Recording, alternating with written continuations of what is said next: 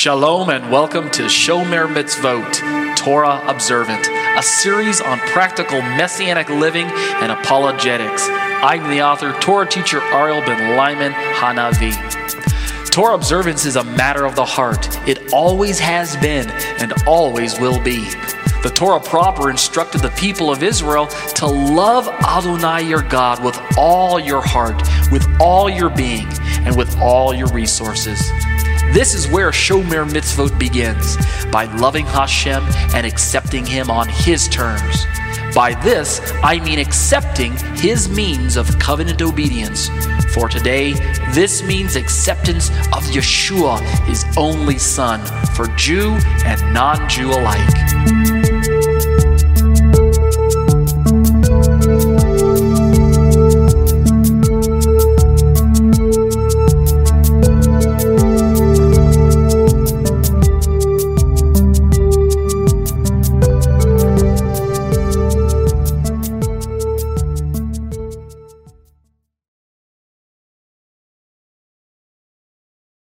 Shalom, shalom. You're listening to Live Internet Studies. This is episode number 157. My name is Ariel ben Lyman Hanavi. Let's open with a word of prayer. Avinu Malkeinu, our Father, our King. Thank you, Lord, for bringing us cycle around once again to another exciting time in our lives, in our spiritual community. We've just completed our fall festivals. Our celebrations are behind us. We're on a brand new Torah reading cycle, starting with the book of Genesis again. And we're excited to see what you're going to be doing afresh for us as a spiritual community. Of course, we go through these cycles year after year. You know, we cycle around, starting, ending, and things like that. But we are assured that you are a God who never changes.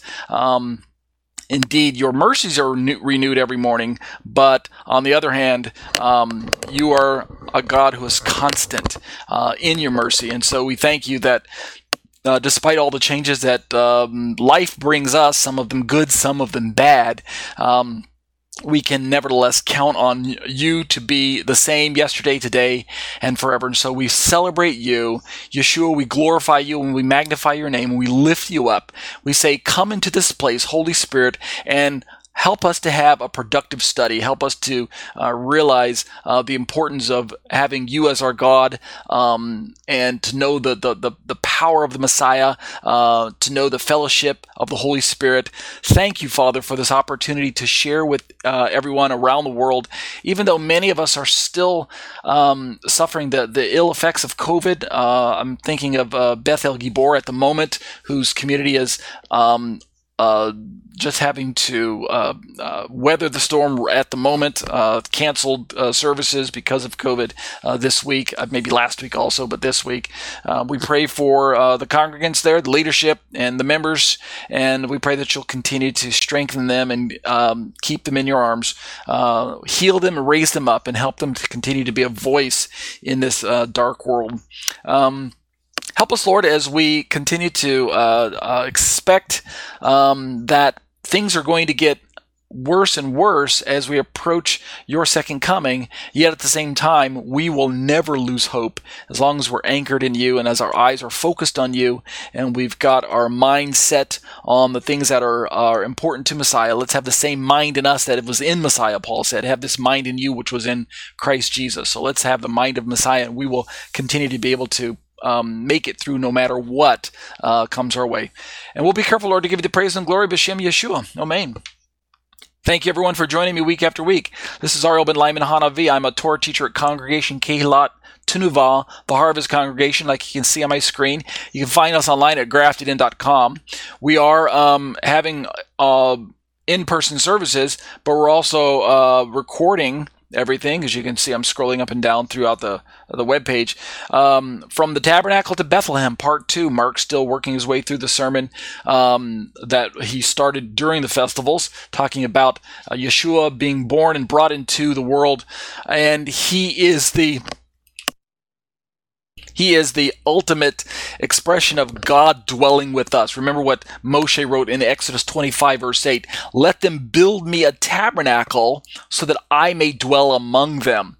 And the idea there is that God wants to dwell with his people. And so we see that the fullness of this took place, the fullest expression of that took place when Messiah came to earth and was Emmanuel, God with us. And yet there's still a future dwelling that God is going to bring his very presence himself, not in the second person of the Trinity presence, but first person, God the Father, is going to still dwell with his people. That's still something future, and we pray for that event to come soon.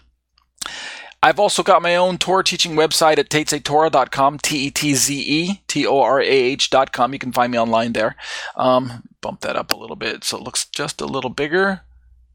No, too big. Let's try. There we go, 200. That works for me.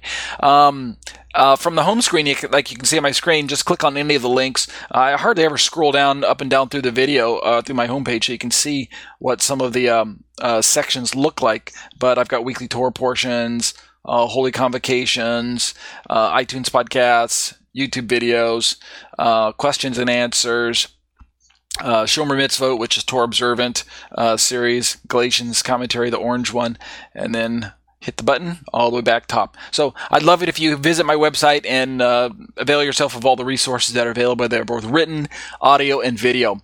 Speaking of video, why don't you check out my YouTube channel when you get a chance? You can find me online at youtube.com/C for the word channel /Tetze Torah Ministries. And from the homepage or from the videos page, you can see that I'm quite the busy beaver, uploading new content every day. My latest video is the part 5 of my Let Us Make Man in Our Image. Who is God talking with in Genesis 1:26? Is he talking with the angels? I did a follow-up video to that this week, 5-part series. I also uploaded the interview with Rabbi Mark Schulman of Messianic Congregation Bethel Gibor. As I mentioned earlier, that was uploaded just yesterday, the full hour-long show. And you can watch that interview with Rabbi Mark if you'd like. That would be great. Do these 5 things for me real quick if you do visit my YouTube channel. Number 1, subscribe and join the family. Number 2, hit the bell for notifications so that you are in the loop when I do upload new content. Number 3, leave the thumbs up. Let me know that you like the content, or thumbs down if you don't like it, but at least number 4, leave me a comment and tell me why you gave me a thumbs down, or tell me why you disagree with what I am presenting. And then number 5, hit the little share button to share the content with your friends and family members in your social media loops. These are the live internet studies brought to you every week, every Saturday late afternoon from 5 p.m. to approximately 6 p.m. Let me give you the details on the show today. This is episode number 157, as I mentioned earlier. Recording date is October 2nd, 2021, the USA date.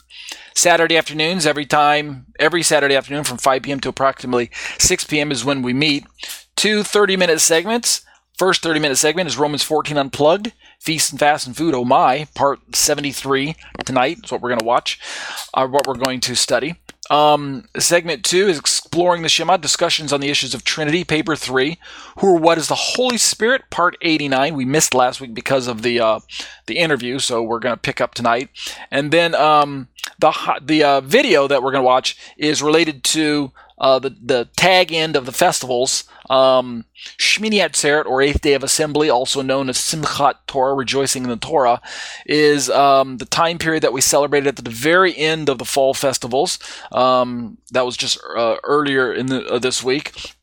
So we're going to watch a video related to that. Highlights from the Holy Convocation Studies, Shmini Atzeret, the 8th Day of Assembly. Just some real brief important details. If you'd like to join us week after week live, you will need access to Skype somehow.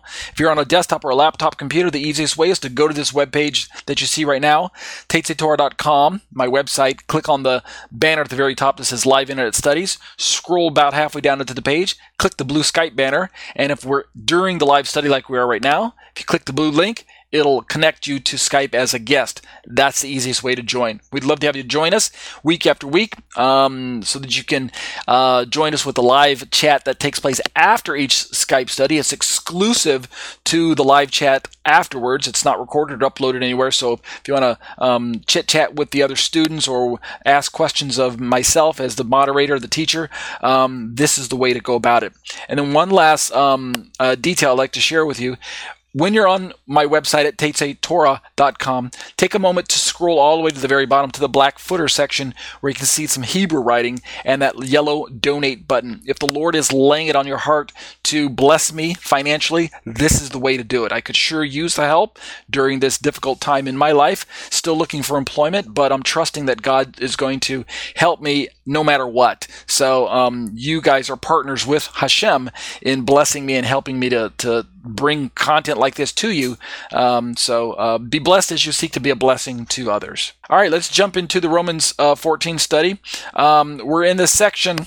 Section 15, how can we make for peace and for mutual upbuilding?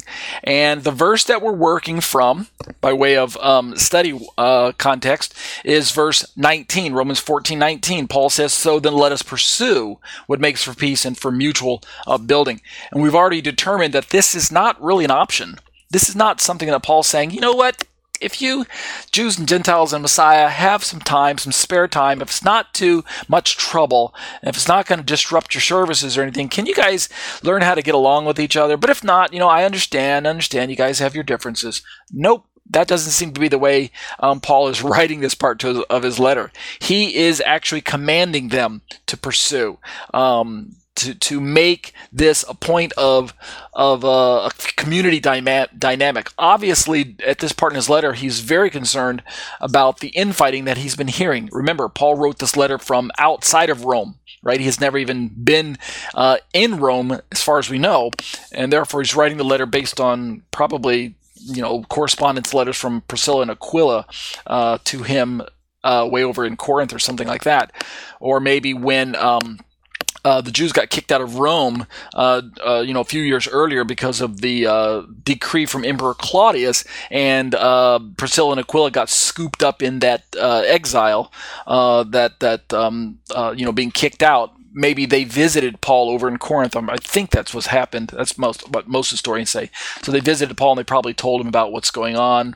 There's a lot of fighting going on, Jews and Gentiles fighting over holy days and food and kosher preferences and what's clean and what's unclean. And Paul's like, all right, let me put together a letter and have it sent out. So Paul tells them there that they have to make this a priority. Let's read the Greek real quick, and then we'll study this through the lens of another letter that he wrote, which is the book of Ephesians, which captures, I think, the heart of Paul. He doesn't really change very much from letter to letter. He writes about different topics per whatever the Holy Spirit's laying on his heart for that community, but the overall bedrock foundation of what he's teaching is going to remain the same, how that we are unified in Messiah, we're forgiven of our sins in Jesus, we've got a new identity in God as children of God, and that we're forgiven, and that we're filled with the presence of the Holy Spirit and things like that. All of those are foundational truths that Paul's going to communicate no matter what letter or community he's writing to. And so we're going to borrow his notes from Ephesians and overlay them on top of the book of Romans. We can do that from our vantage point, although they probably couldn't do that in his day, at least not easily, having both letters and juggling them and looking at them and examining them like we can do today. But we're going to use Ephesians chapter 2 to show what I believe is the heart of what Paul's trying to get at when he's commanding them to pursue what makes for peace. What is it that makes for peace? How can they? Is this human effort? Let me just tell you up front. Is it human effort that Paul's expecting is going to make for peace and mutual building? Or is there something more, something stronger, something more secure that Paul's expecting is going, that the congregants there at Rome are going to have to do in order to make sure that their communities enjoy this peace? I think that Paul is appealing to the presence, the power and the presence of the Holy Spirit in the communities, and that they need to come back to their first priorities of making Yeshua first, making him the priority, and making the Holy Spirit's presence in their midst a priority. In other words, nothing short of revival is going to help keep them in a place where they're a strong community and not fighting with one another. The same message is true for us today in the watered-down church of the 21st century. We need a visitation from the Holy Spirit. We need revival, right? And it's only by returning to our first love, Yeshua, that we're going to accomplish that. It's not our clever political and social programs, our fancy Sunday school programs, our clever deacons meetings are clever, remodeling of the church or whatever. All of those things are important, but none of that's really going to, how should we say, push back significantly against the blindness and the bitterness and the judgmental attitudes and the darkness that has crept into churches these days. So the Greek, by the way, real quick, says "Ara unta tes erenes diokomen kai ta tes oikodomes tes eis allelus." All right, let's scroll down into the notes and drop all the way down to the verse from Ephesians. Let me read that real quick. Ephesians 2:14 and 15 and 16. Paul says in that letter, "For he himself," speaking of Yeshua, "he himself is our peace." There's the answer right there, people. The answer right there is recognizing who the Prince of Peace is and giving him the preeminence and the due place of honor in our communities. Let's stop focusing on what makes us upset with our neighbor, and stop looking at each other and start looking at the Lord. Let's start looking at Messiah.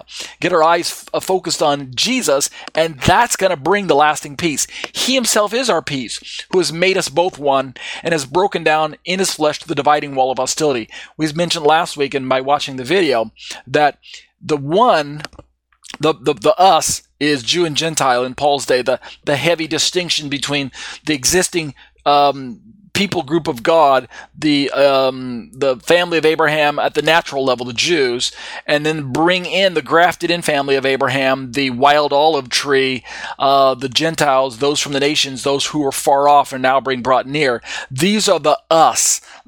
He's made us both one, Jew and Gentile. And continuing in his letter, Yeshua broke down in his flesh the dividing wall of hostility by, verse 15, by abolishing the law of commandments expressed in ordinances.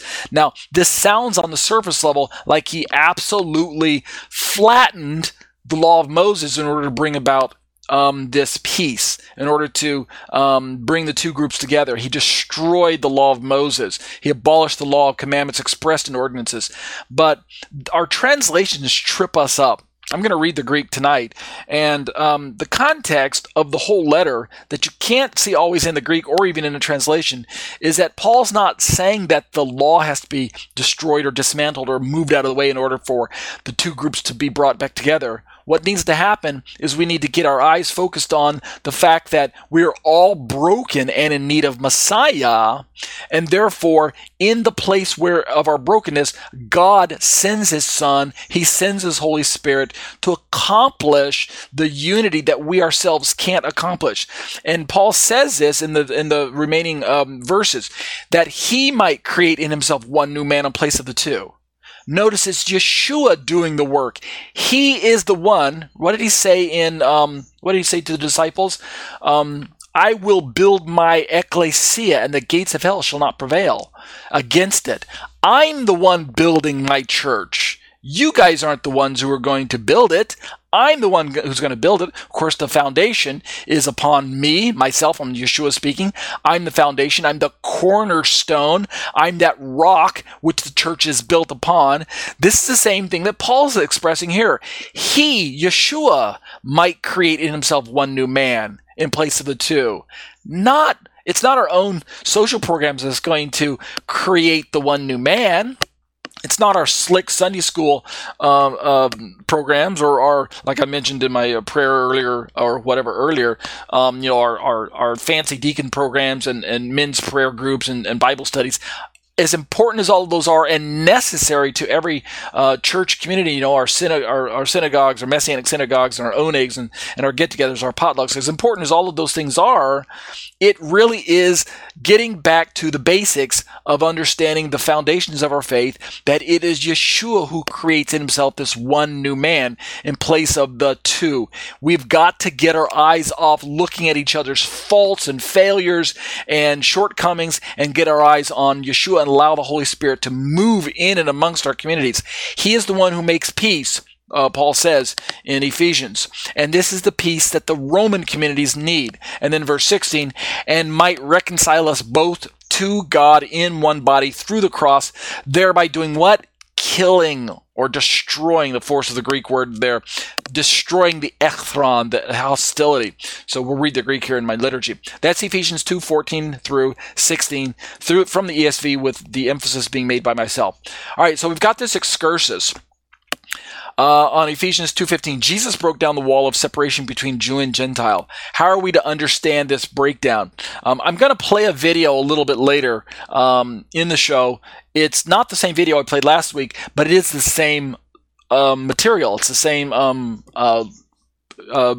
source. It's the same passage in the Bible. It's a short commentary. It's shorter than the previous one I played last week, but it's a summary version of this particular study.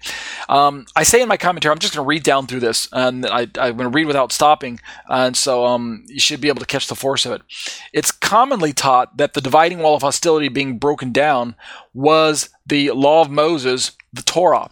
In my study and teaching of the Bible, I firmly maintain that the barrier being destroyed cannot possibly be the Torah, because the Torah never commanded a dividing wall of hostility between Jews and Gentiles. Understand what I mean there? The Torah doesn't tell Jews and Gentiles to separate so that so we can foster this hostility. The dividing wall of hostility is a phrase that needs to be captured to its fullest extent. The hostility between Jews and Gentiles that was existing in Paul's day was so strong that Paul could describe it being destroyed by Messiah as something of an ideal, of like a program, like a almost like a policy. And indeed, it was strengthened by the animosity between Jews and Gentiles in Paul's day, particularly along the religious lines of, we're the chosen and you're not, speaking from the Jewish vantage point. We are God's chosen people, and you Gentiles, you guys are just clueless. And so the only way that we can help you guys out is for us to expunge you or expel the evil Gentile element, change your ethnicity, wash you clean of all that filth that the baggage that you carry as Gentiles. This is still speaking like religious Jews, so don't get offended. I don't think this myself. It's just the way religious Jews kind of viewed Gentiles in the first century. There's this filth that comes along with the paganism of Gentile lifestyle, and we can't allow that into our religious community, so we're just going to have to wash all that away at the door, but that includes your identity as ethnic Jews.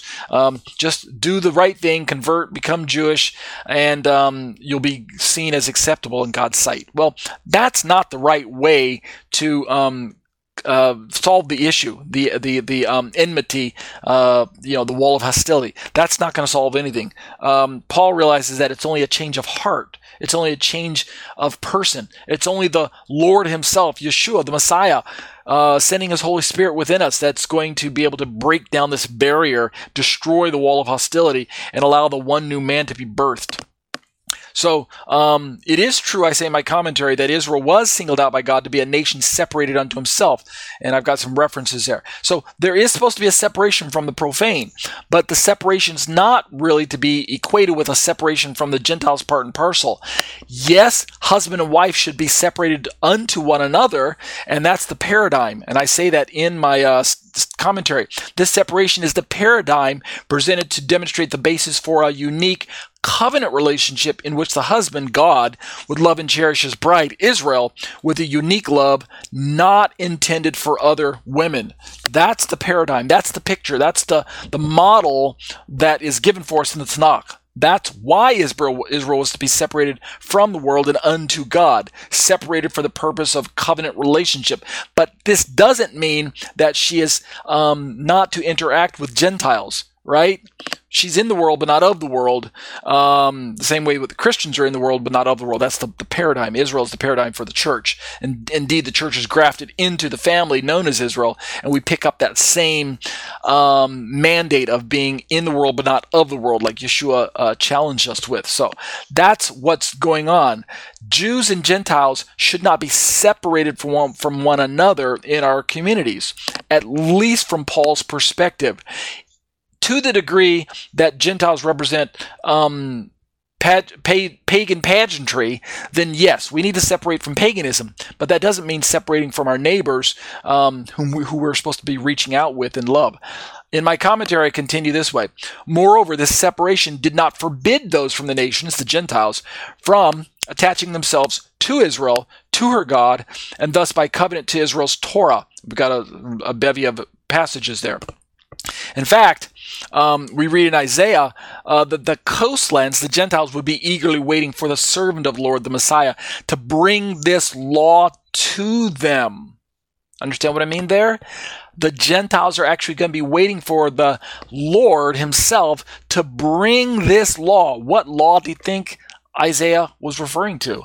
Well, at the time of his writing, there's only really one law of the Lord that was in focus, and that was the law of Moses, the law that God had handed to Israel and expected her to safeguard and to follow. So it makes sense that Isaiah would be referring to the servant of the Lord, which we know is Yeshua, to bring this law, which was the Torah, to the Gentiles as well. And this fits perfectly with the idea of Yeshua saying in Matthew 5, starting in verse 17, that he didn't come to do away with the law of God, the law of Moses, but rather to strengthen it by fulfilling it, by bringing it to its fullest and proper understanding and application, and consequently installment or application among the people. The interpretation was fractured and broken and marred and destroyed and so perverted in Yeshua's day and Paul's day that it took the Messiah himself, the very Son of God, to open the eyes of the blinded leaders of Israel and help them see how tradition was blinding them, how the extra fences and all of the man-made dogmas and doctrines and policies and halakha, group policy, was clouding the very pure word of God. It was keeping the people from being able to actually walk into the pure milk of the word. They couldn't even read it for themselves and understand it anymore because of all of the man-made traditions that had been built up, the fences upon fences of fences that had been established and built up around the Torah. You couldn't even see the true Torah anymore. All you saw was the man-made policies. This is what we're talking about, the oral traditions, the oral Torah. This is the wall of hostility that was built up in Paul's day.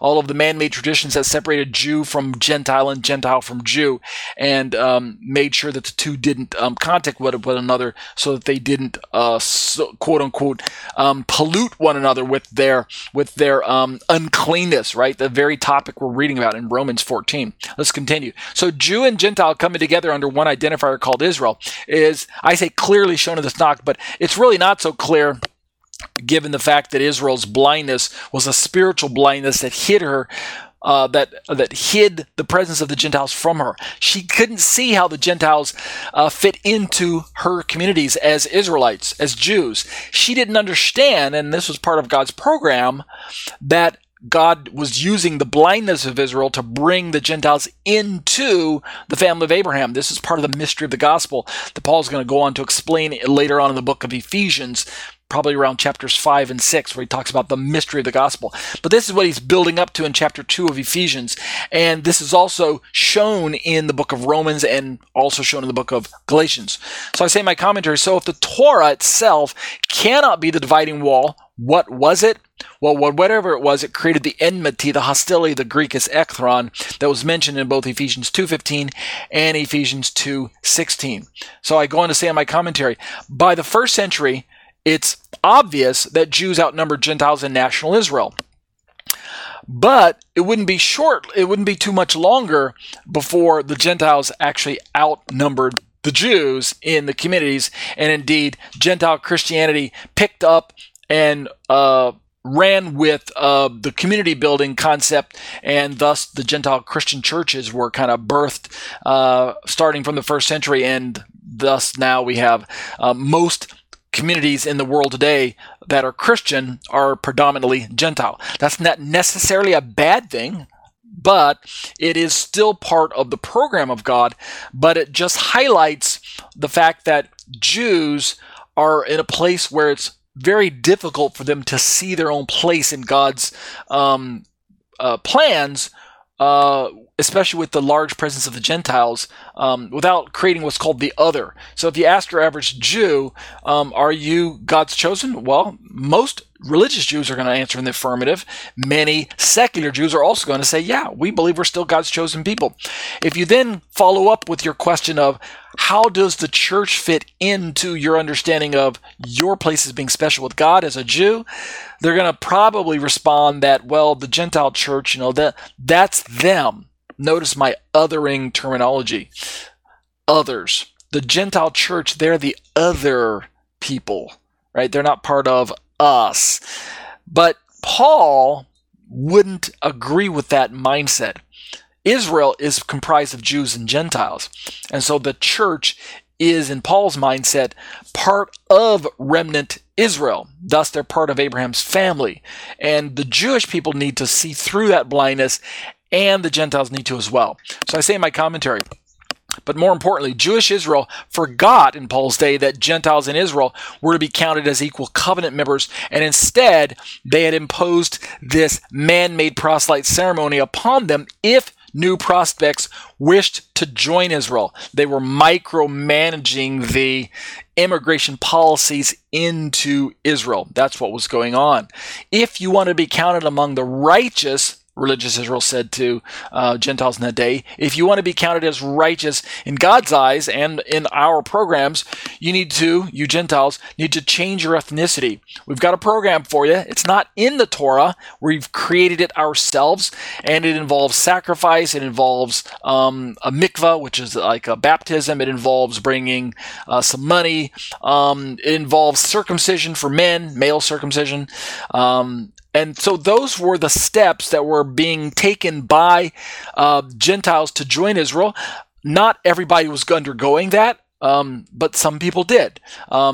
People who stopped short of physical circumcision, that is males, but still wanted to support the Jewish communities, were known as God-fearers. It was kind of a technical term, like Cornelius in Acts chapter 10. God-fearers, people who supported the Jewish communities, gave monies to the synagogue, and did their best to follow whatever parts of Torah the Jewish people were allowing them to keep, but stopped short of proselyte conversion. In short, as we read through the New Testament and get the viewpoint of the Messianic leadership in Jerusalem, right, Peter, James, and John, and people like that, we begin to realize that, as I say in my commentary, this proselyte program was wrong. Flat out wrong. Why was it so wrong? Why was it so disruptive? On the surface, it seems like it solves the problem, solves the Gentile problem, especially of paganism and, pollution, as it were, defilement, the unclean problem. If everybody just turns into a Jew, well then from the surface level it seems like everybody's going to be keeping the same laws. The Torah is applicable to everybody because everybody's Jewish. Nobody has to worry about unclean food anymore, buying food that was in the marketplace, eating unkosher foods, visiting unkosher places where you could become spiritually defiled. It seems to solve all of the issues for the communities, right? At the surface level, that seems like a solution. And indeed, many of the Messianic leaders, even in Paul's day, like some of the religious Pharisees in Acts chapter 15, even the Messianic Pharisees, the believing Pharisees, believed that this was the right program, right? Read Acts chapter 15, first few verses. They believed it was necessary for Gentiles to convert and to take on the law of Moses in their expression of their faithfulness and loyalty to Torah, loyalty to the covenant, what we call covenantal nomism. However, as we dig a little bit deeper into the promises that God gave to Israel through the prophets, as is now being revealed to the apostles, we begin to realize that God never wanted all of Abraham's children to be Jewish. Let me pause and let that sink in. Abraham's family, from the word go, has always been envisioned to be a bouquet of native-born sons of Jacob, along with those from the nations who were being drawn into the light and the truth of God, and leaving their paganism behind, but not leaving their ethnicity behind. They bring to Abraham's family, their ethnic identity, and thus Abraham's family becomes a bouquet, like a bouquet of flowers. It becomes a bouquet of both Jews and Gentiles in the family of God. And that is the gospel at its heart. That's the pure paradigm and picture that Paul recognized as he read through his Tanakh again with eyes opened by Messiah. He realized that the proselyte policies were wrong-headed. They were going in the wrong direction. So I say this was wrong. What's so wrong about them, by the way, at one level, there's so many things I could talk about. Go back and study my Galatians commentary, and you'll see where I highlight this, the poison of the ethnocentric Jewish exclusive perspective. But one of the reasons why this is wrong is because on the face of it, of the surface level, it in fact, even deeper than the surface level, the proselyte program assumes that the Torah was given to Israel, Jewish Israel only, and that it applies to Jewish Israel only. Meaning the promises of God, the protection of God, the purposes of God, the blessings of God, the presence of God, the recognition of the righteous standard of God, all of that is a Jewish-only program. And thus, Gentiles have no part and parcel in it, and thus, in a word, salvation is a Jewish-only concept. That's what's so wrong about the proselyte program. It reduces all that's good in God to being Jewish-only. And that is the poison of ethnocentric Jewish exclusivism. That's the problem. Where do the Gentiles fit in? There's no place for them if that is really the truth of the gospel. Jesus died for Jews only. We know that can't be the case, right? We know that that's false. And so, and that's why it upset Paul so heatedly whenever he encountered this proselyte program being pushed in first century Israel. So let's continue my commentary. God commanded Israel to practice communal ritual purity. Yes, this is true. The practical outworking of the oral Torah and rabbinic laws of purity, however, in Paul's day, raised a strong wall of jealousy, shared resentment, and separation between Jews in Israel and the Gentiles outside of Israel, even if this was not the original intent. Even if the Jewish leaders didn't intend to make the Gentiles so jealous and upset with their Jewish-only policies, this was the practical outworking of the oral traditions, and unfortunately, it became the problem in and of itself. Thus, I say in my commentary, sorry, I didn't mean to highlight all of that. The dividing wall of hostility in Ephesians 2:14 was the vile man-made social class caste system set in place by oral Torah and Jewish leaders seeking to keep a social and religious distance between Jews and Gentiles. Jewish religious pride and Gentile resentment of that pride fostered the shared social hostility.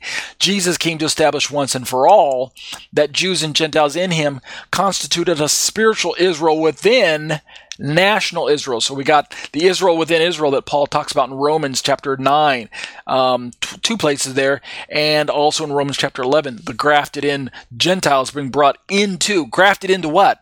Grafted into the family of Abraham, grafted into God's family, grafted into the people of Israel, even at the Israel level, but at the remnant identifier. So Gentiles are brought into the family of Abraham, but they don't automatically become Jews. That's the issue at stake here. That's how Paul understood this, what we might call the enlargement of the Abrahamic family, the enlargement of the olive tree of God, the olive tree of Israel. Abraham's family was growing, and it was growing in leaps and bounds thanks to the Holy Spirit, Baruch Hashem. Paul was very excited to see the Gentiles coming into the truth of who they are in Messiah, the bringing in of the body of Messiah and enlarging it so that we had room for the Gentiles at the table, sitting at table with Abraham, Isaac, and Jacob. However, they didn't have to leave their ethnicity behind, like the Jewish religious leaders in Paul's day were teaching. The proselyte program was wrong. It was wrong. It was wrong. The remnant of Israel is the identifier that the Gentiles need to take on and accept. They are part of Israel at the remnant level. You can even call them spiritual Israel if you want to use that identifier. I'm fine with that. But they are not Jewish. That's where Paul was drawing his line in the sand. Let's not turn them into Jews. Give them God's promises? Yes. Give them Messiah? Absolutely. Fill with the Holy Spirit? Undoubtedly. Giving them Torah? You bet. Giving them Jewish identification? No, no, and no. In the remnant, Jews and Gentile believers were equal as Jews and Gentiles, something Paul states later in Ephesians 2:18 through 22. So that's the context, and that's the force of the peace that's going to unify us, recognizing in our communities, both in Paul's day and in today's communities, that we are one in Messiah without erasing our distinctives. We are Jew, we are Gentile, and we both have equal claim to the words and the ways of God, which would include everything from Genesis all the way to Revelation. The love letter that God gave to us, right, the Bible, applies equally to Jew and Gentile, just like the gospel contained therein and the power of the Holy Spirit to live it out equally applies to Jew and Gentile, right? We wouldn't teach that the Holy Spirit's only for Gentiles or only for Jews. We wouldn't teach that the gospel of Jesus, right, that he can save someone, is only for Gentiles or only for Jews. Then why would we teach that the Torah is only for Gentiles or only for Jews? Of course, by today's standards, most people, Jew and Gentile, are misunderstanding the application of Torah. Most people think that the Torah is a Jewish-only document. The Jewish people teach it today. The Gentile church believes that same lie, and Paul is upset at the whole matter. All right, let's read those same three verses, or two or three. Let me see, how many are there? Ephesians 14 and 15. I paraphrased them in my commentary. Here's my paraphrase. For he himself is our peace, who has made both Jews and Gentiles in Messiah into fellow citizens with one another, and both into members of Israel, and has broken down in his flesh the dividing wall of hostility created by the class caste system, by abolishing the laws of oral commandments found in man-made dogma, that he might create in himself one new redeemed humanity in place of the fractured and separated two, so making peace. End of quote. And that's the end of the excursus to this particular commentary as well. And that's where I'm going to bring this part of my study to a close. We'll pick up some conclusions starting next week with section number 16, like you can see on my screen right now. But what I'm going to do for the YouTube crowd is play the short 5-minute video that was meant to be watched in conjunction with this particular excursus on Ephesians 2:14 and 15 on the one new man. So for those of you in my YouTube channel and those of you on my iTunes crowd, you're going to be treated to the video right now, and then after the video we're turned to the Exploring the Shema study.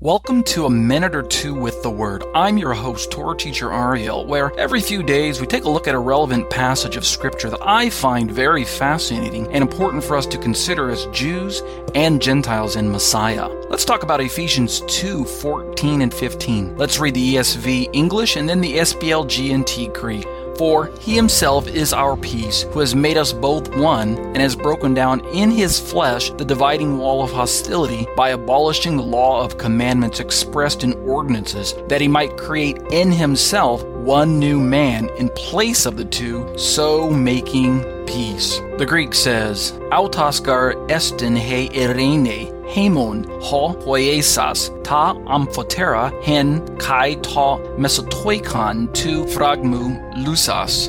Tain echthron en te sarki autu, ton namon ton entalon, en dogmasen katargesas, hina tus duo katise, en hauto es hena kainon anthropon, poion erenin. I will start with Ephesians 2:14 to build context and then work towards Ephesians 2:15. It is commonly taught that the dividing wall of hostility being broken down was the law of Moses, the Torah. In my study and teaching of the Bible, I firmly maintain that the barrier being destroyed cannot possibly be the Torah, because the Torah never commanded a dividing wall of hostility between Jews and Gentiles. The dividing wall of hostility in Ephesians 2:14 was the vile, man-made social class caste system set in place by oral Torah and Jewish leaders seeking to keep a social and religious difference between Jews and Gentiles. Religious Jewish pride and Gentile resentment of that pride fostered the shared social hostility. Jesus came to establish once and for all that Jews and Gentiles in him constituted a spiritual Israel within national Israel. Read Romans 9:6-8, 9:23 and 24, and Romans 11:1-7. The remnant of Israel is this spiritual Israel within national Israel. In the remnant, Jews and Gentile believers were equal, something Paul states later in Ephesians 2:18-22. Using the whole context of Ephesians 2 to bolster my argument, I would paraphrase Ephesians 2:14 and 15 thusly: "For he himself is our peace, who has made both Jews and Gentiles in Messiah into fellow citizens with one another, and both into members of Israel, and has broken down in his flesh the dividing wall of hostility created by the class caste system, by abolishing the laws of oral commandments found in man-made dogma, that he might create in himself one new redeemed humanity in place of the fractured and separated two, so making peace."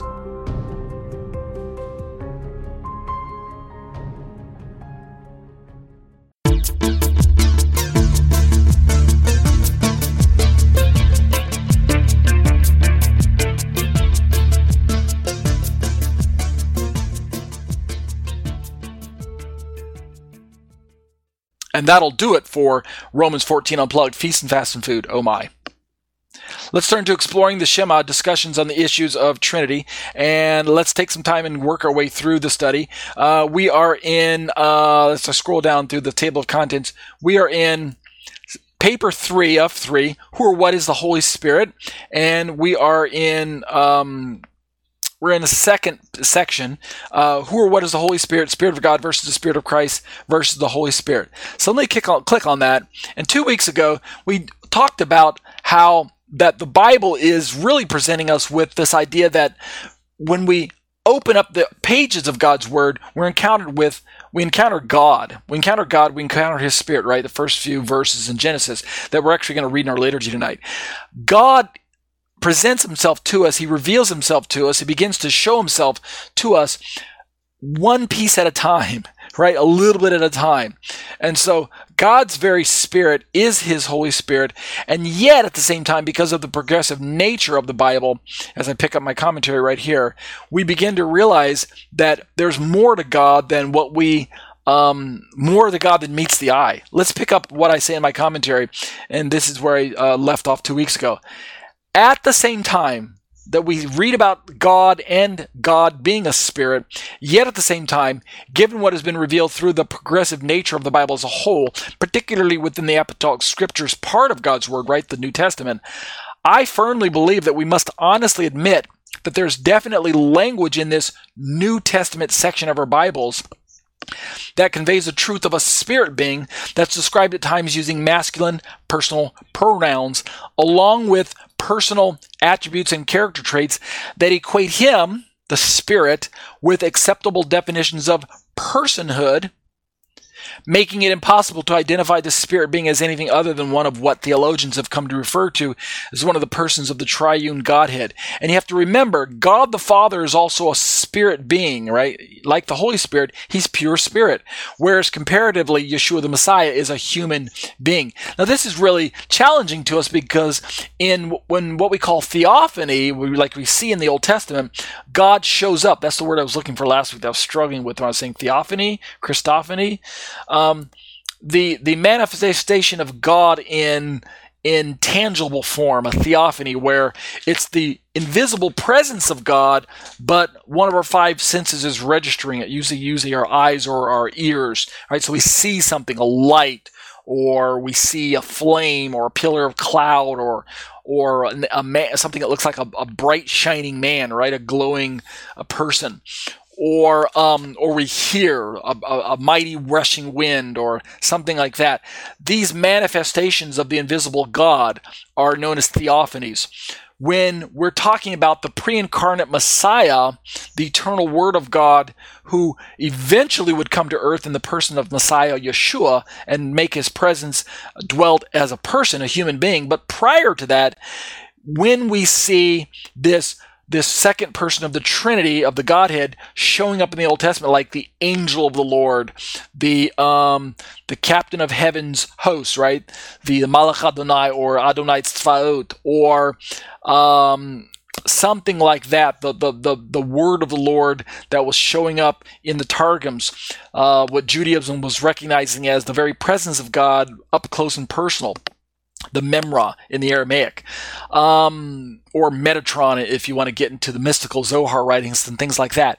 This is what we would call a Christophany. So when we read to the Bible verses that God is invisible and he can't be seen, God himself says that no one can see my face and live. And John echoes this fact that no one has ever seen God, right? God is invisible. He lives in dwells in unapproachable light. We read in the New Testament. I think that's somewhere in either Peter or in Timothy. But either way, so it's Paul's writing or Peter writing. Either way, God is invisible. He can't be seen.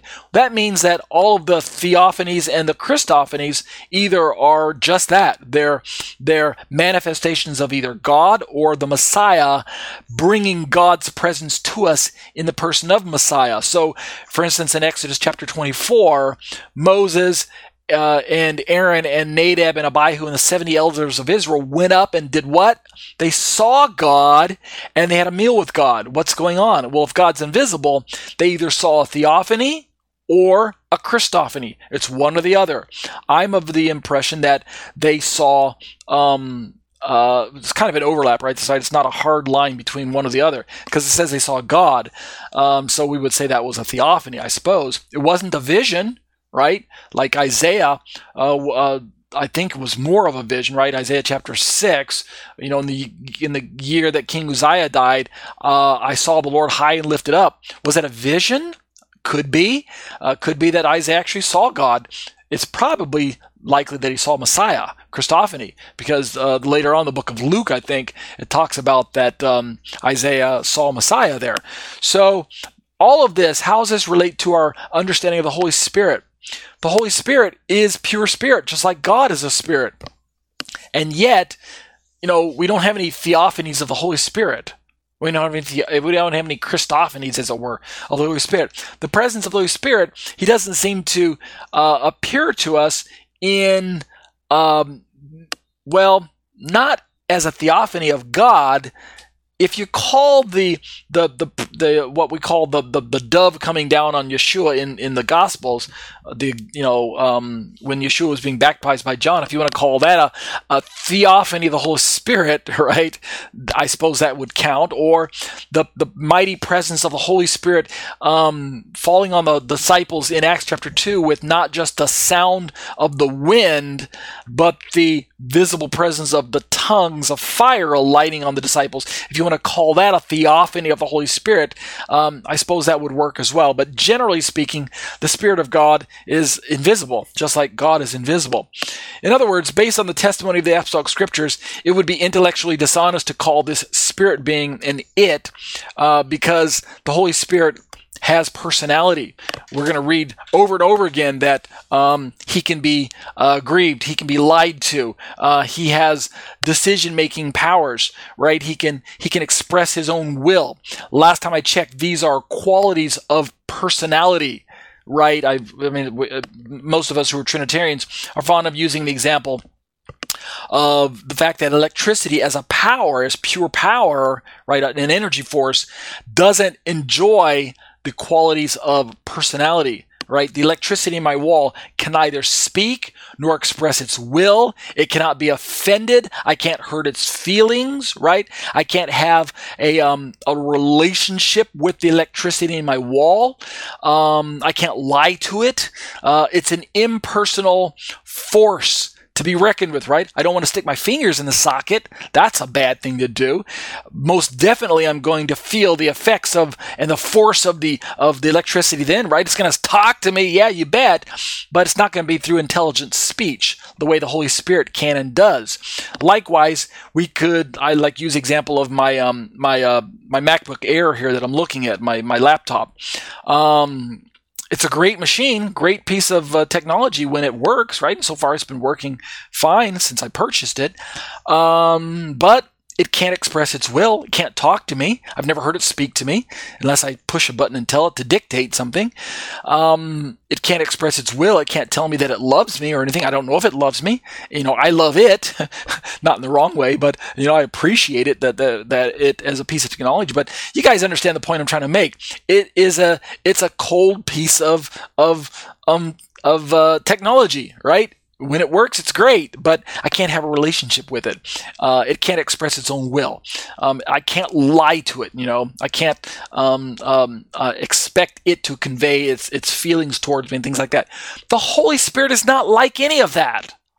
So we should just begin to understand that the Holy Spirit's not an it, and the Holy Spirit is not an impersonal force of God like the Jehovah's Witnesses and Christadelphians and Iglesia Ni Cristo and Mormons and Unitarians like to teach us. So go on my commentary again. I say God Himself is a spirit, and yet, despite the fact that we cannot prove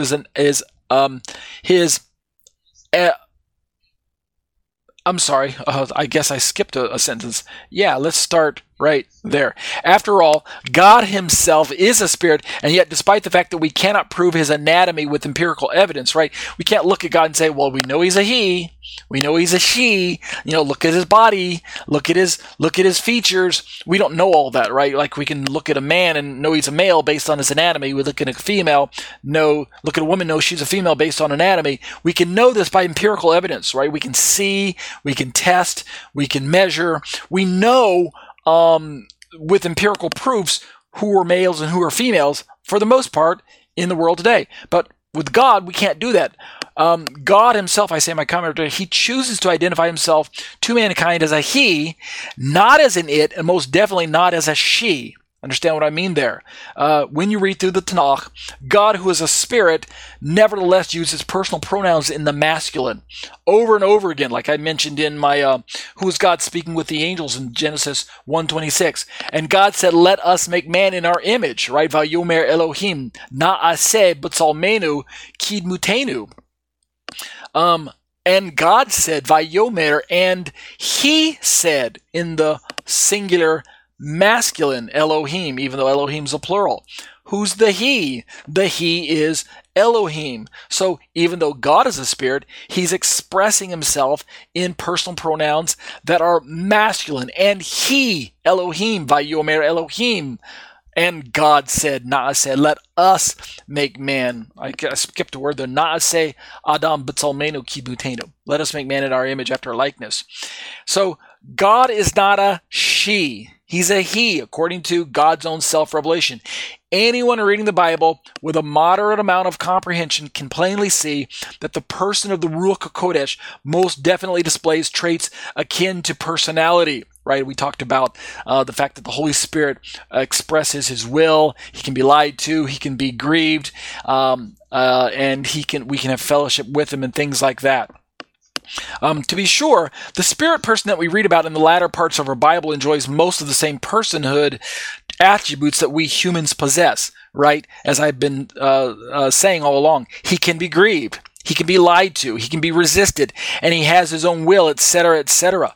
So, unlike the Holy Spirit that shows up in the New World translations that the Jehovah's Witnesses carry that I quoted last week, unlike the God of the Unitarians, Christians, the Christadelphians, the Iglesia Ni Cristo, the who are some of the like I said, the Mormon Christians, unlike that Holy Spirit, surely an impersonal force like electricity cannot be grieved or lied to. So the Holy Spirit of the Trinity, the Holy Spirit of the Bible, is pure person. He's the very person of God. He's the third person of the Trinity. He is recognized as full deity, right? We're going to see later on in my study how he actually has creative powers. He has the same powers as God. He enjoys the same eternal qualities that God enjoys and things like that. And as we read the Bible and take it at face value, that's why I say an impersonal force like electricity can't be grieved or lied to, nor is it ordinary to describe humans as capable of having fellowship with an impersonal force of power. That's just not the normal way that we talk about things like electricity. Yet, I say in my commentary, sorry about that. Yet, the Bible definitely states that we can and do have fellowship with the Ruach HaKodesh. The Holy Spirit can be personal with our very own personal spirit. We have personality as humans. And whether you want to say we're bipart or tripart, right? Three parts to us, 2 parts to us, whatever. Body, soul, spirit, or just body and spirit or soul or something like that. Nevertheless, I have personality. You can grieve me. You can wound me. I can be hurt. I can be offended. I can be humored. You can lie to me. You can deceive me. On the flip side, I hope you don't lie to me. You can encourage me. You can bless me. You can tell me the truth. You can have a relationship with me. You can speak with me. You, as a human being, can express your wills and desires to me as a human being. And I, as a human being, can reciprocate. We can have a shared relationship with one another, right? And it can be a vibrant relationship one with another. Why? Because we both are persons. We both have personality. We have character, things like that. The Holy Spirit enjoys all of those same qualities, even though he's non-corporeal. He doesn't have a physical body. Nevertheless, the way he's described in the Bible is with the same qualities of personality that humans enjoy, right? He's not an impersonal force. He's not an object. He's not an it. Just get that out of your head. In fact, even to take our analogy a bit further, animals or insects are in many ways qualified as it, right? We can think of dogs as he and she, and cats as he and she, and there's nothing wrong with that. We can indeed have relationships with our pets, although the communication is a bit different, right? They can't express their will to us the same way that humans do, not as clearly. They can express their emotions, they can express their hurt, their anguish, their distress, their pain, but at the end of the day, we can't have the exact same relationship with our pets that we can have with one another as humans. There are limitations to the way that animals and insects, I don't know if insects can be qualified, but you understand what I mean by the animal world, the insect world, things like that. In my analogy here, it is clearly understood from our perspective as humans that there are limitations to describing pets and insects in the terms of personality. You understand what I mean? They kind of cross over into the lines of it, right? I see a spider in my house, and I don't say to my wife, "Quick, get something to kill her," or to kill him. I don't usually describe insects that way. I usually say, "Quick, get something to kill it," right? Even though I would describe a cat, if we had one, or a dog, if we had one, as a he or a she. Nevertheless, usually insects fall into the category of it. Well, it is so grievous when I hear people talk about the Holy Spirit as an it. I know grammatically we can say that the Holy Spirit is it using grammar, but personality-wise, it's just not right. I mean, I don't describe people in terms of it, right? I don't describe my wife as it, right? Go home and go and see if it's okay. Speaking to someone to go check on my wife, go see if it's okay, right? We had a baby and it was 5 pounds and 3 ounces. I don't know if that's a big baby or a small baby. I'm just making up some numbers. We don't usually describe babies that way, right? We describe he or she. Usually. So you guys understand the point I'm making. I don't have to make this too complicated an issue. And I think what I'll do is I'll stop right there in my commentary so I can leave room in our study for the other video that we're going to be watching. So we'll keep working our way down through this Holy Spirit study, but in the end, I think you guys are catching the gist of this as we challenge ourselves with what the Bible has to say. I think, in closing to this part of my study, I think what trips a lot of people up, like the Unitarian Christians and the other people groups that I keep naming, the Jehovah's Witnesses, the Mormons, the Christadelphians, the Iglesia Ni Cristo, these other people groups, Christadelphians and stuff like that. And if you've never heard of all those groups, just do a Google search for Unitarian Christians or non-Trinitarian Christian groups, and you'll see who I'm talking about. I think what trips most of them up when they're reading through the Bible is that they don't see the larger picture. It's like the whole example of getting lost in the forest for the trees, right? You can't see the forest for the trees. You're right in the middle of a forest, and because you're up close and personal with a tree one-on-one, you can't see the rest of the forest. You can't get that snapshot view or the elevated view that you could get if you were in a helicopter or an airplane at higher altitude. You need to kind of zoom out if you're using the Google Maps example all over again. When you're looking at the Bible, you need to keep the whole Bible in view from Genesis all the way to Revelation.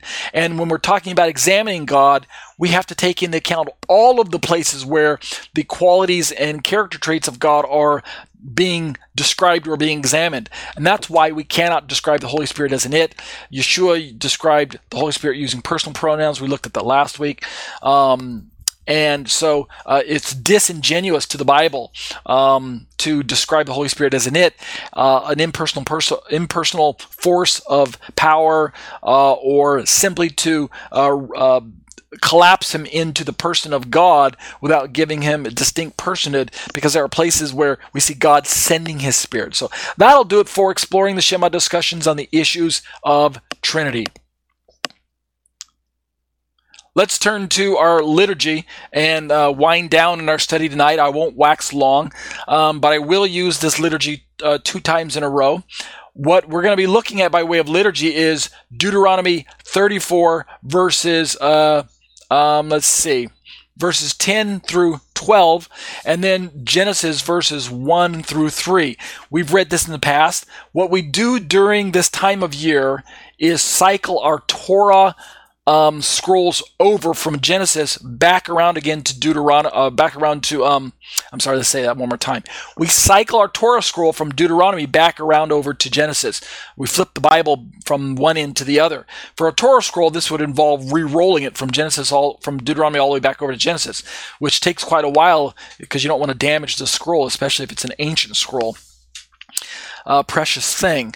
So we're going to kind of imitate that quality in our liturgy. Let me read Deuteronomy 34, the last 3 verses, and I'll flip my Bible over and read Genesis, the first 3 verses for us in our liturgy. I'm only going to read the English tonight. Next week I'll pick up the Hebrew and the of the same sections. And then we are going to read a passage out of Ephesians for the Greek part. Not the Greek tonight, but you guys understand. So Deuteronomy 34, starting right there on that side of the screen. For those of you who are with me in the live class, you can see my screen. Deuteronomy 34, starting in verse 10, and there has not arisen a prophet since in Israel like Moses, whom the Lord knew face to face. Verse 11, none like him for all the signs and the wonders that the Lord sent him to do in the land of Egypt, to Pharaoh and all his servants and to all his land. And verse 12, and for all the mighty power and all the great deeds of terror that Moses did in the sight of all Israel. And that's it for Deuteronomy. Let's turn immediately over to Genesis and read the first 3 verses right there. Starting right there, for those of you who are with me in the live class.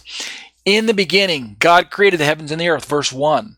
Verse 2, the earth was without form and void, and darkness was over the face of the deep, and the Spirit of God was hovering over the face of the waters. Verse 2.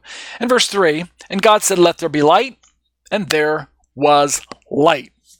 That'll do it for our reading from the Tanakh, from the Old Testament. Let's turn to the Apostolic Scriptures and read those verses that we studied in the Romans study, where we looked at Ephesians 2, verses 18, 19, and how far do I want to go?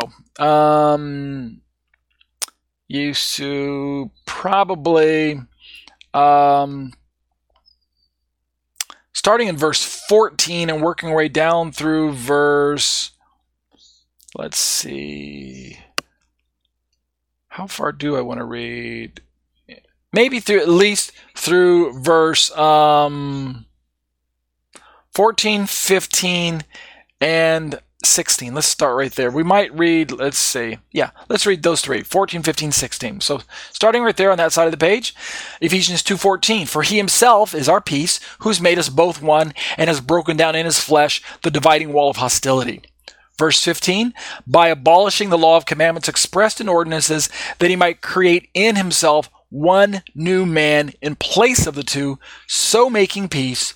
And verse 16, and might reconcile us both to God in one body through the cross, thereby killing the hostility.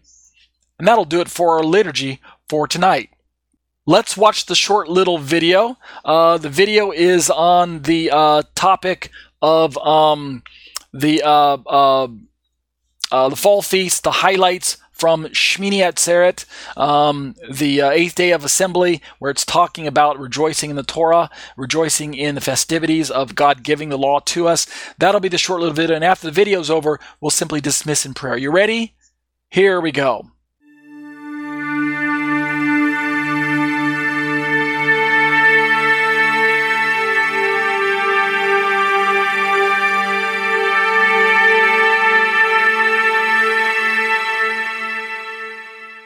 Since this is one of the Mikra Kodesh, let me read my theme verse that I've been utilizing for this series. This is Leviticus 23 verses 1 and 2, which read, Adonai said to Moshe, tell the people of Israel the designated times of Adonai, which you are to proclaim as holy convocations, are my designated times. Let me also read the Hebrew for you as well. Va'idaber Adonai el Moshe lemor, daber el bnei Yisrael va'amarta alehem, moadei Adonai asher tikra'u otam mikra'e kodesh elehem moadai. These are the festivals that we have been studying throughout the year. These are the feasts of the Lord. And the seventh one on the list is Sukkot, which is the festival of tabernacles, or the festival of ingathering, of which the Torah tells us that for this last festival, the number 7th festival, that we celebrate that's a 7-day festival with a celebration on the first day, and then there's this 8th day of assembly that gets tacked on after the 7-day celebration. Thus, the 8th day, in one sense, is its own celebration, but in another sense, it is a part of Sukkot, as it is the 8th day that's tacked onto it. Let's read through our liturgy for tonight. Ezekiel chapter 36. This is our familiar passage where God promises to one day redeem them as a corporate group. This doesn't mean that redemption hasn't and doesn't take place on an individual level. It most certainly does, and it has been ongoing as far as on a personal level ever since Israel was a nation, ever since there was a people called Israel, ever since there was really humans. A new covenant is something that's available. It's not time-bound. It's not locked into a time or a dispensation. At least that's the way I understand Scripture. So let's read about what God is going to do to Israel corporately one day. Let's start in verse 26. A new heart also will I give you, and a new spirit will I put within you, and I will take away the stony heart out of your flesh, and I will give you a heart of flesh. Verse 27, and I will put my spirit within you, and cause you to walk in my statutes, and ye shall keep mine ordinances and do them. Okay, so then let's keep going with the liturgy. Let's look at the Hebrew real quick. Verse 26, V'natati lachem lev chadash, v'ruach chadasha, etain bechir b'chem, v'hasiroti et lev ha'even, mi b'sarchem v'natati lachem lev b'sar. Verse 27, V'et ruchi etain bechir b'chem, v'asiti et asher b'chukai telechu, umishpatai tishmeru v'asitem. And then verse 28, the final pasuk, the final verse, Vishavtem ba'aretz asher natati la'avotechem, v'hitem li la'am, and you shall be unto me my people. Va'anuchi, and I am, Ehyeh will be, and I, Va'anuchi, and I will be, Ehyeh unto you, lachem, the people, le Elohim, a God to you, or your God, literally. So, or unto you as a God. All right, and that'll be our liturgy from the Tanakh. Let's turn now to the Apostolic Scriptures, the book of Galatians chapter 5. And keep in mind, as we're reading through the book of Galatians, that Ezekiel promised that God said he'll put a new heart with them then, and a new spirit he'll put within you. So we got a new heart and a new spirit. And then we're going to talk about how this heart transplant and the spirit infilling gives national Israel the ability to walk in God's statutes and keep his ordinances and do them. These are features that Israel has been unable to do historically as a corporate people, in the sense that God counts them as behaviorally righteous in the truest sense of the word. Verse 22, but the fruit of the Spirit, right? These are the verses that we memorize as Bible students growing up, attending Sunday school. The fruit of the Spirit is love, joy, peace, patience, kindness, goodness, faithfulness. Verse 23, gentleness, self-control, all those 9 there. Against such things there is no law. The Torah isn't in opposition, right? There's not a rivalry going on between the law and the fruit of the Spirit. Rather, I think what the verse is trying to say in its most natural sense is that Paul knows that as a Spirit-led believer, whether Jew or Gentile, the Torah actually is in agreement with the fruit of the Spirit. And why would Paul think that? Because again, what we just read in Ezekiel, the walking in the statutes and keeping the ordinances and doing them is an indicator of fruit. We can actually even identify it as fruit, the fruit of naturally being filled with the Spirit of God and having the new heart and spirit that God himself has supplied. So if God is the one that supplies the new heart and the new spirit, well, then the fruit that we can expect from such a change in status is the fruit of walking in the ways of God, keeping the ordinance of God, doing them. That's all part of the fruit, what we call the sanctification. It's a result of what God is doing on the inside. It's not fruit that we can produce on our own. And so the fruit of the Spirit includes love for God, love for one's neighbor, keeping the Torah the way God designed it to be kept. And so that's why Paul can say that when he's naming off these 9 fruits of the Spirit, or the ninefold aspect of the fruit of the Spirit, that there is no law that stands in opposition to the fruit of the Spirit. Against such things there is no law, right? Okay, and then in verse 24, and those who belong to Christ Jesus have crucified the flesh with its passions and desires. Verse 25, if we live by the Spirit, this is a really neat verse, if we live by the Spirit, or if we are brought to life by the Spirit, we can either look at this as a subjective or an objective. If we live by the Spirit, let us also keep in step with the Spirit. Let us, verse 26, let us not become conceited, provoking one another, envying one another. Starting in verse 22 in the Greek here, ho de karpas tu pneumatos, but the fruit of the Spirit, estin, is, and now Paul lists the 9 that we're familiar with: agape, chara, irene, makrothumia, Christates, agotusune, pistis, and then starting in verse 23, prautes, in kratea, kata ton toiuton, uk esten namas, right? Against such things there is no namas, no law. And then verse 24, hoi de tu Christu Jesu, ten saraka estarusen, suntois pathemasen, kai tes epitemias. And then verse 25, e zomen pneumati kai stechumen.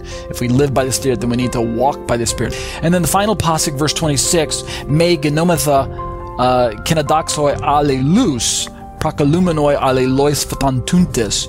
And this is the final warning against those who want to continue to gratify the desires of flesh and live the old lifestyle. If that's the way you're going to live, you're going to be boastful and you're going to provoke one another, and you'll envy one another, and that's the old nature that's just acting out. So don't live that way. And that'll do it for the short little video. Let's close in prayer. Abba, I bless your name, and I'm so blessed to have a community of faithful students who join me week after week for these live studies. I pray that you'll continue to protect them and bless them and raise them up right where they're at. I pray that you'll continue to give us a heart to know you, to love you, and to serve you, and to press in to your word so that we can be faithful to you, so that we can be blessed by you. Lord, continue to strengthen our communities. We pray a special blessing and prayer for Beth-El Gibor's community as they're suffering from COVID right now. We pray that you'll continue to heal them and raise them up and strengthen them to be a voice in this world today, and in communities like theirs around the world. We don't just pray for BEG, Lord. We pray for the body of Messiah at large. We need to strengthen ourselves in the Lord and in Messiah, and to get our focus back on who Yeshua is, grounded in the Lord, grounded and raised up in the power of the Holy Spirit, so that we can be vibrant communities, so that we can make an impact in the world around us, so that we can have a witness when we share our testimonies, so that our words don't fall on deaf ears, so that our prayers are answered, so that we can receive healing as a people of God. Continue to go with us, Lord, this week, giving us the comfort and the joy of the Holy Spirit, and helping us to continue to share the strength and joy of the Lord with those friends and family members and co-workers and people that we might meet on an everyday basis. And we'll be careful to give you the praise and the glory. B'Shem Yeshua. Amen. That concludes our show for today. It is my desire that this continuing series of teachings will assist the average non-Jewish believer or new Messianic Jewish believer in his desire to become a more mature child of God. And now, O Israel, what does the Lord your God ask of you but to fear the Lord your God, to walk in all his ways, to love him, to serve the Lord your God with all your heart and with all your soul, and to observe the Lord's commands and decrees that I am giving you today for your own good. To the Lord your God belong the heavens, even the highest heavens, the earth, and everything in it. Yet the Lord set his affection on your forefathers and loved them. And he chose you, their descendants, above all the nations, as it is today. Circumcise your hearts, therefore, and do not be stiff-necked any longer. Because the Torah is written on the hearts of all who truly name the name of Yeshua as Lord and Savior, it is meant to be followed to the best of our ability. We have no reason for fear of condemnation or the trappings of legalism. My name is Ariel Ben Lyman Hanavi. The intro and outro song were written, produced, and performed by Ryan Kingsley. For more information on contacting Ryan, you can reach me by email at yeshua613@hotmail.com. That's YESHUA613@hotmail.com. Or visit our website at graftedin.com. That's graftedin.com.